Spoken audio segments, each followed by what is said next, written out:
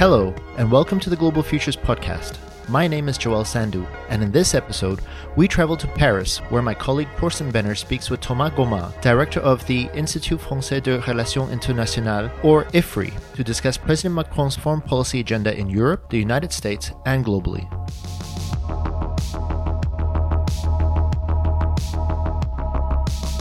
He's young, he's bold, and he's ambitious. France's President Emmanuel Macron, elected in May 2017, is considered by many a visionary leader with big plans for his own country and for Europe.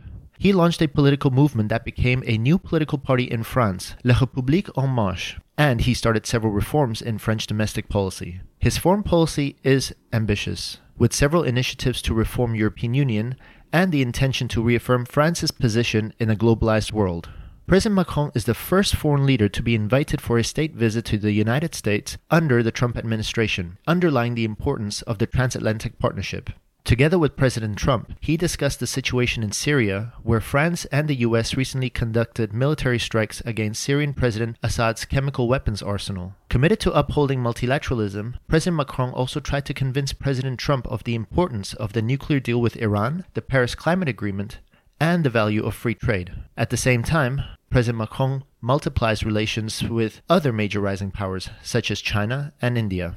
A priority of his foreign policy, however, is the European Union, including the Franco-German cooperation. President Macron stresses the need of the EU to become strategically autonomous in terms of security and defense policy, and he has formulated many ideas on how to achieve this goal. How President Macron's foreign policy agenda looks like in detail, what priorities and interests he pursues, and what challenges France will face, we will find out now.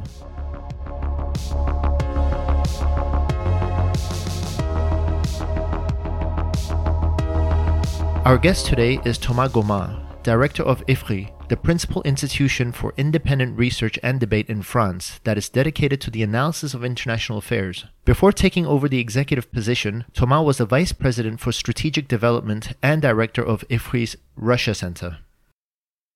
It's a great pleasure to have you with us on this podcast, Thomas. And it's a good time to be talking about French foreign policy because right now we have the big state visit of President Macron in Washington. And there's an interesting contrast. Yesterday, there was a big fanfare, a state dinner given to President Macron. And if you compare it to 15 years ago, when France had a big falling out with the US under Chirac, and the talk was all about renaming French fries into freedom fries, this is a very different atmosphere between a conservative president in the US and the French president. So what I'd like to get a sense from you, what is different about Mr. Macron from President Chirac's foreign policy vision at the time and the falling out over Iraq that makes this such a more cooperative relationship, at least superficially? First of all, good afternoon, Thorsten. Very pleased to welcome you at IFRI.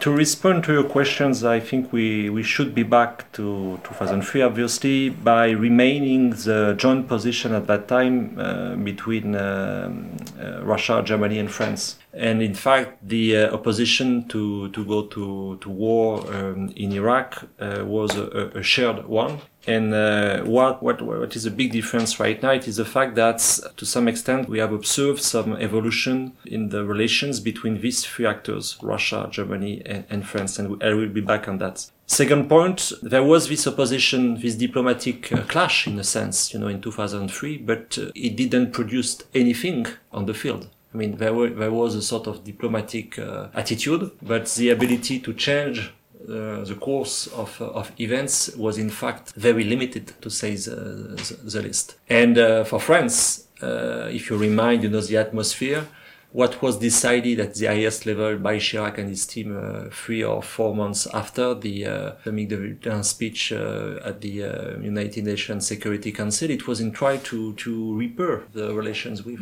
Washington. And certainly it is a consistent approach for the end of Chirac's term, Sarkozy's one, and also Hollande one. My point is to underline the fact that since 2003, in fact, the interaction between Paris and Washington has been very, very substantive.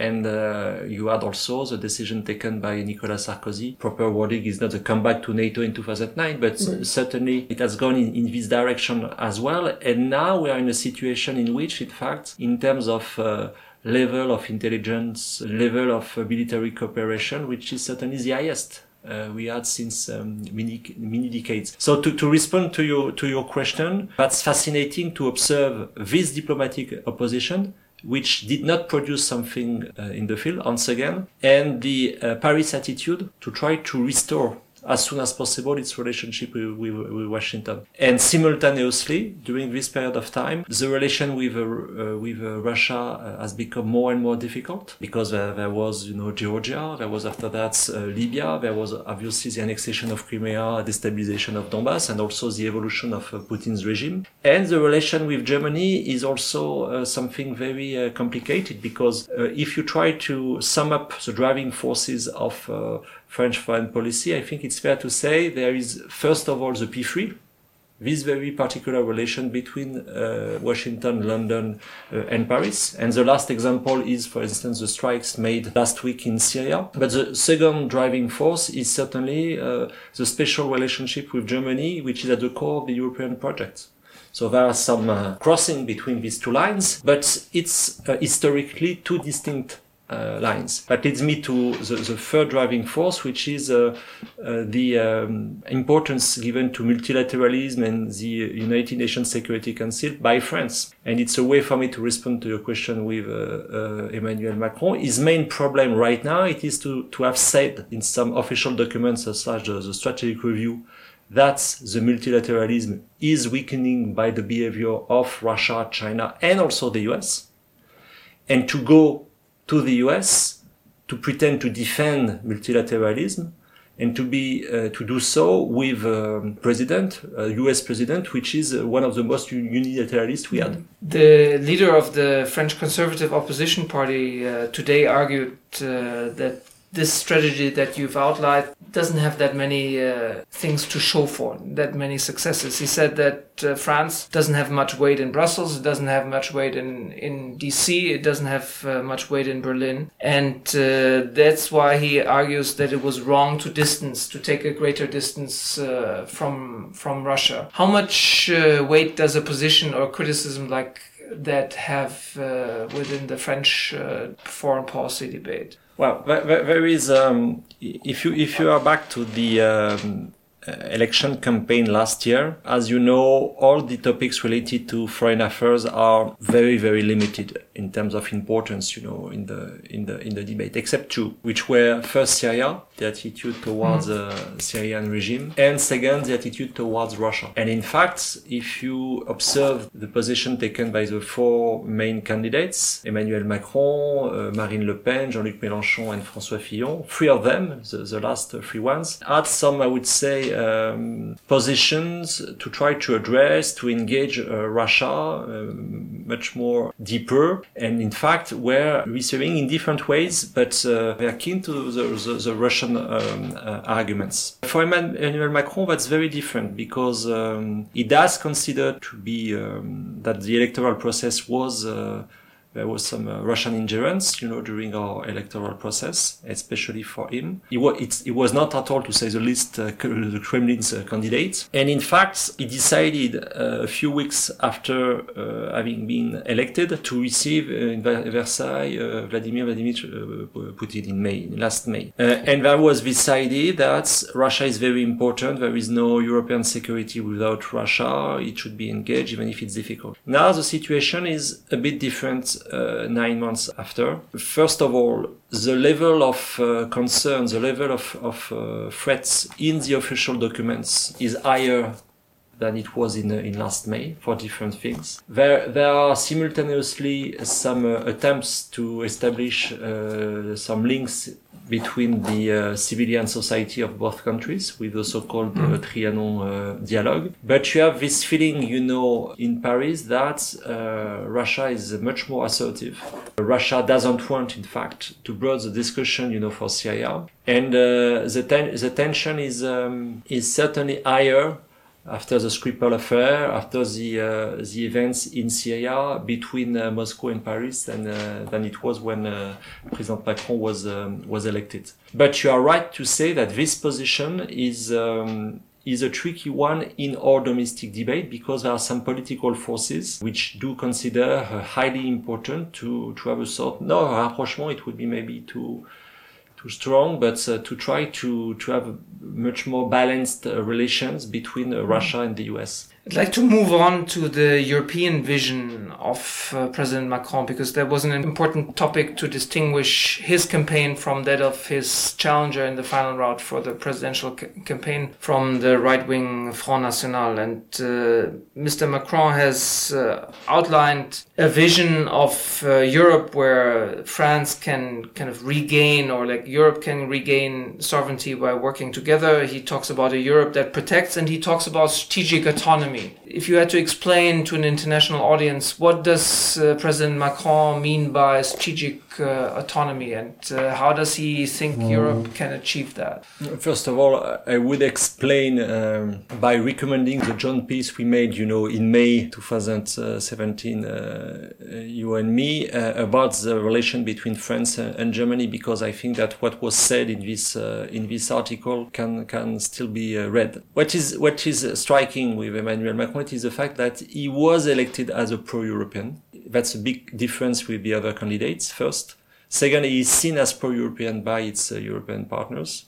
But his main problem is, first, to have a French opinion which is, in fact, certainly not anti-European, but certainly not pro-European. And second, it is also to find the proper balance, especially with Germany. I mean, all his project is based on the idea that the European project is the only way, and it should be saved, given the evolution of the strategic context. And it can be done only by a new balance, by a new initiative taken jointly, not only by Paris and Berlin, but for sure nothing would be possible without a narrow entente between Paris and Berlin. So on that, there is in fact two fronts. The very first one is the Eurozone, and to try to go further in terms of convergence, fiscal convergence, these sort of things. And because of also the evolution of the situation in Germany after the elections, the time of the transition, also the fact that the political situation in Germany has changed with the MP coming from AfD. I mean, the Chancellor has not the same political basis she had previously. But the feedbacks on that coming from Germany at the time being are, how to say that, not extremely positive, to say the least. So on the Eurozone, we have very little movement and very little to show for. But and the second front is European the security and this strategic autonomy. And in Germany, for example, there's some who are worried about this term because they hear echoes of Gaullist fantasies of being kind of independent of the Atlantic Alliance. Is it that what is meant with strategic autonomy? Or is it much more pragmatic? I think it's much more pragmatic, and I think there is a difference in terms of perception of the gravity and urgency between Paris and Berlin. That's the main problem we are facing right now. We had some different official documents produced by President Macron since election, for instance, a strategic review, also the cyber defense review, these sort of things. And for Paris right now, we are facing a situation in which there is an uncertain US position, an assertive Russian attitude, and an ambitious Chinese one. In addition to that, you have all the domestic troubles within the EU, the evolution of certain EU partners and allies in terms of going to sort of illiberal democracy, and also the pressure coming from the south in terms of migrations, for instance, to say nothing about terrorism. So in this context for France, there is this idea that there is a need to act jointly and to prepare ourselves to a much more brutal environment. And this sense of urgency is different, in Berlin for reasons you know better than me. But it explains a lot, Now, the European strategic autonomy, it is also to say Europeans should take into consideration their security by themselves. It's not Gaullism. It's much more pragmatism. And it's, I think, something shared by Chancellor Merkel in her statement, given, the evolution of namely in the US. So it's not only the debate about the 2%. It's much more to say there is no alternative to, especially in industrial terms, to better integration between the different components. And on that, I think we are progressing. Even if it's slow, it's difficult, but I think we can be reasonably optimistic. I would be much more optimistic on this front than on the Eurozone one. But there is no idea, in the European strategic autonomy to have the sort of revamping of the Gaullist approach. I don't think at all. Having been involved in the strategic review, that was not at all the idea. The idea was, if we don't use this particular momentum to advance in terms of European integration, what could be the ideal context to do so? If one thinks through strategic autonomy, you could say it involves, on the one hand, the ability to act autonomously politically, and then to have the military assets for this, but to also have the kind of technology to act independently. Where do you think we currently have the biggest weaknesses, and are we furthest away from the goal of achieving strategic autonomy in Europe? I think the technological front is the most tricky one, because in terms of we're in a situation sort of digital domination, in fact, in Europe. So the GDPR will enter into force in May, which is to try to protect and to control personal data. And it's a reaction to the Snowden affair, and I think it's a positive step, even if its implementation will be certainly difficult for many companies. But it's a step. You have also this idea that there is a need to try to engage differently, the so-called GAFAM. On that, I think obviously there is a topic which should be addressed in the transatlantic framework, but not only. My point is to say that it's very important also to understand the technological gap, or the debate about data, and consequently about artificial intelligence, also in our relation with China. Because if you observe the OBOR projects, there is a dual approach. That's not only, harbors or infrastructures. There is also the ambitions of the big Chinese platform to address the European market. So I think we should broaden our perspective, because it's not only a transatlantic issue. It's also more and more, I would say, an Eurasian issue. And on that, yes, Europe should react very, very strongly, because it's a problem of size. The size of the market is very attractive for the others. But in terms of industrial size of our own digital players, they are too small and unable to compete with the big ones, whatever they are coming from, initially the US, or whatever they are coming from China. And what do you think the most promising approaches within Europe could be in terms of reasserting or regaining technological independence, especially on the digital technology front? Because some argue that we have a problem because we're, on the one hand, we want to be open economies. That means it's very hard to say Chinese players shouldn't be allowed in, or at least we need to have good reasons. But on the other hand, we don't have strong enough domestic players. So in an age where kind of many are making protectionist arguments, how do you make a balanced argument that is in line with the kind of free economic values that the European Union professes to espouse? If we will publish next month a report on data localization, and one of the conclusions of this report is to say, that the EU should have an industrial policy for data, and also should consider the data as a component of international politics, and not only, in terms of consumers' rights or individual behaviors. What does it mean? That means that, yes, we should be open. That means that innovation, digital innovation, and this idea also very pushed by that, digitalization sounds with globalization is on the table, no doubt. But at the same time, we should be able to protect ourselves on different segments, which are quite well identified, and maybe also to be more offensive. on some other ones. I think we are very defensive, regarding not only the US, but also China or Russia. And certainly there is a question for Europe to what extent Europe should decide to be also offensive in some particular fields. Last year, you wrote a big paper on how France and Europe should kind of navigate this triangle between the United States, Russia, and China. And you said that France should be a balancing power. What do you mean by that France has traditionally played this role of kind of balancing power in this triangle, and how can it best perform that role? There are three things. The first one is it's obvious for everyone that the big international issue for the next 2 decades will be the relationship between China and the US. And the positioning of Russia is important, but in terms of evolution, it is clear in this triangle is the fact that when Nixon decided to engage China, the small segment was China, and it was down to weak the USSR. 47 years after, the small segment is for sure Russia and will continue to reduce. But this reduction is in a sense dangerous because given the strategic culture, given the importance of Russia, to be seen as less important on the international scene can provoke some reaction. The second point is the fact that in geoeconomic terms, given the forces, in China, in the US, and partly in Russia, especially in the energy field, the transformation, the evolution of this triangle will have some deep consequences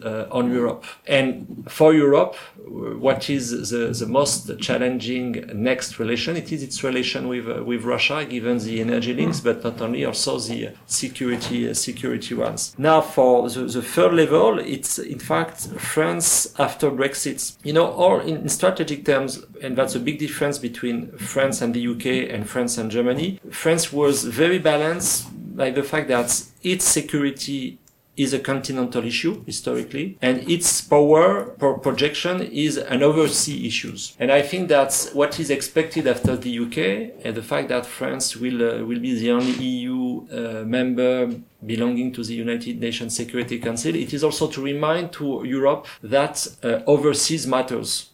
And overseas, it's not the Mediterranean Sea, it is elsewhere. And one of the big issues for the next 2 decades is certainly the evolution of the relation between China and the Quad, between the US, Australia, India, and Japan. And I observed that France decided to establish, strategic partnership with Australia, with India.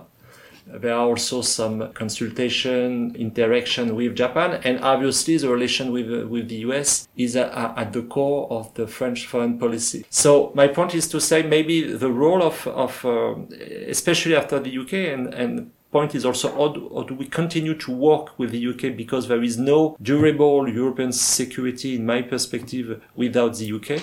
But maybe the role of France is also to continue to explain to Europeans that the European itself, that's one thing, but that's one thing in something larger, and overseas will matter more and more. Are you optimistic that France will get through with this message, given that Europe is very concerned with its own problems, with problems in the neighborhood, to then talk about maritime power projection, that the Indian Ocean matters to Europe? It seems to be a tough time to be coming with this very important message. It is. At the same time, I think that Europe should understand that its place will reduce, in the next 2 decades. The average age, I think, in Europe right now is 40 years old. It's 22 years old in Africa. So we have to think jointly about a real policy towards, African countries. And also, if you want to continue to be a subject of history and not to become an object, yes, we have to project ourselves overseas.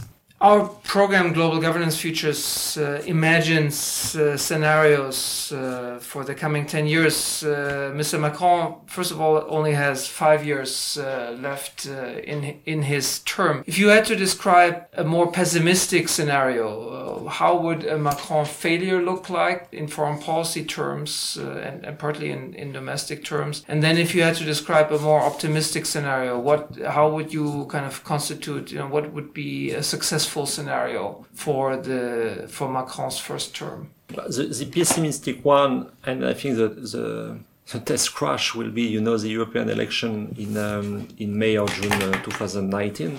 Because if we send, and not only in France, but if the European parliaments will gather only Eurosceptics, I think it will be very, very challenging for all of us and not only for France, obviously. So for me, the most pessimistic scenario will be a sort of continuing to have this sort of discussion with Germany without any achievements. And I think that achievements are expected given, these coming elections. So that's not only now a question of symbol. We should deliver. And I think that the political cost of not delivering will be very damaging for all of us and not only for France.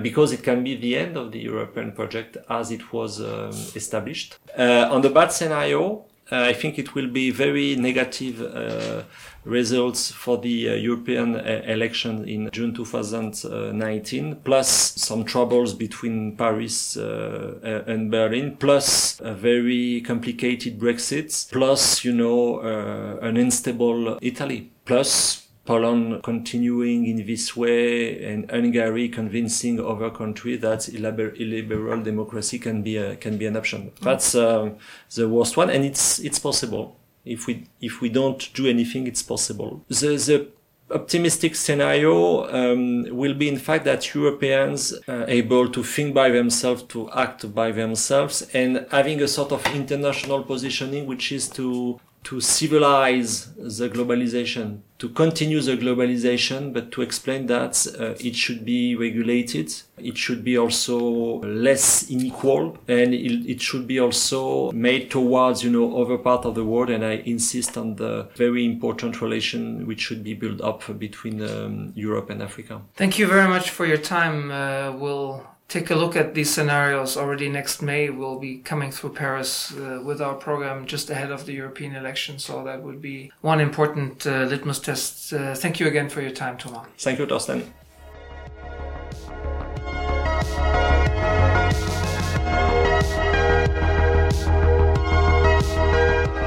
This episode of Global Futures was presented by Joel Sandu and Torsten Benner and produced by Sonia Sugrabova from the Global Public Policy Institute. Our guest was Thomas Gomin. For a full list of Global Governance Futures products, including scenario reports, opinion pieces, interviews, and other podcasts, visit ggfutures.net/analysis.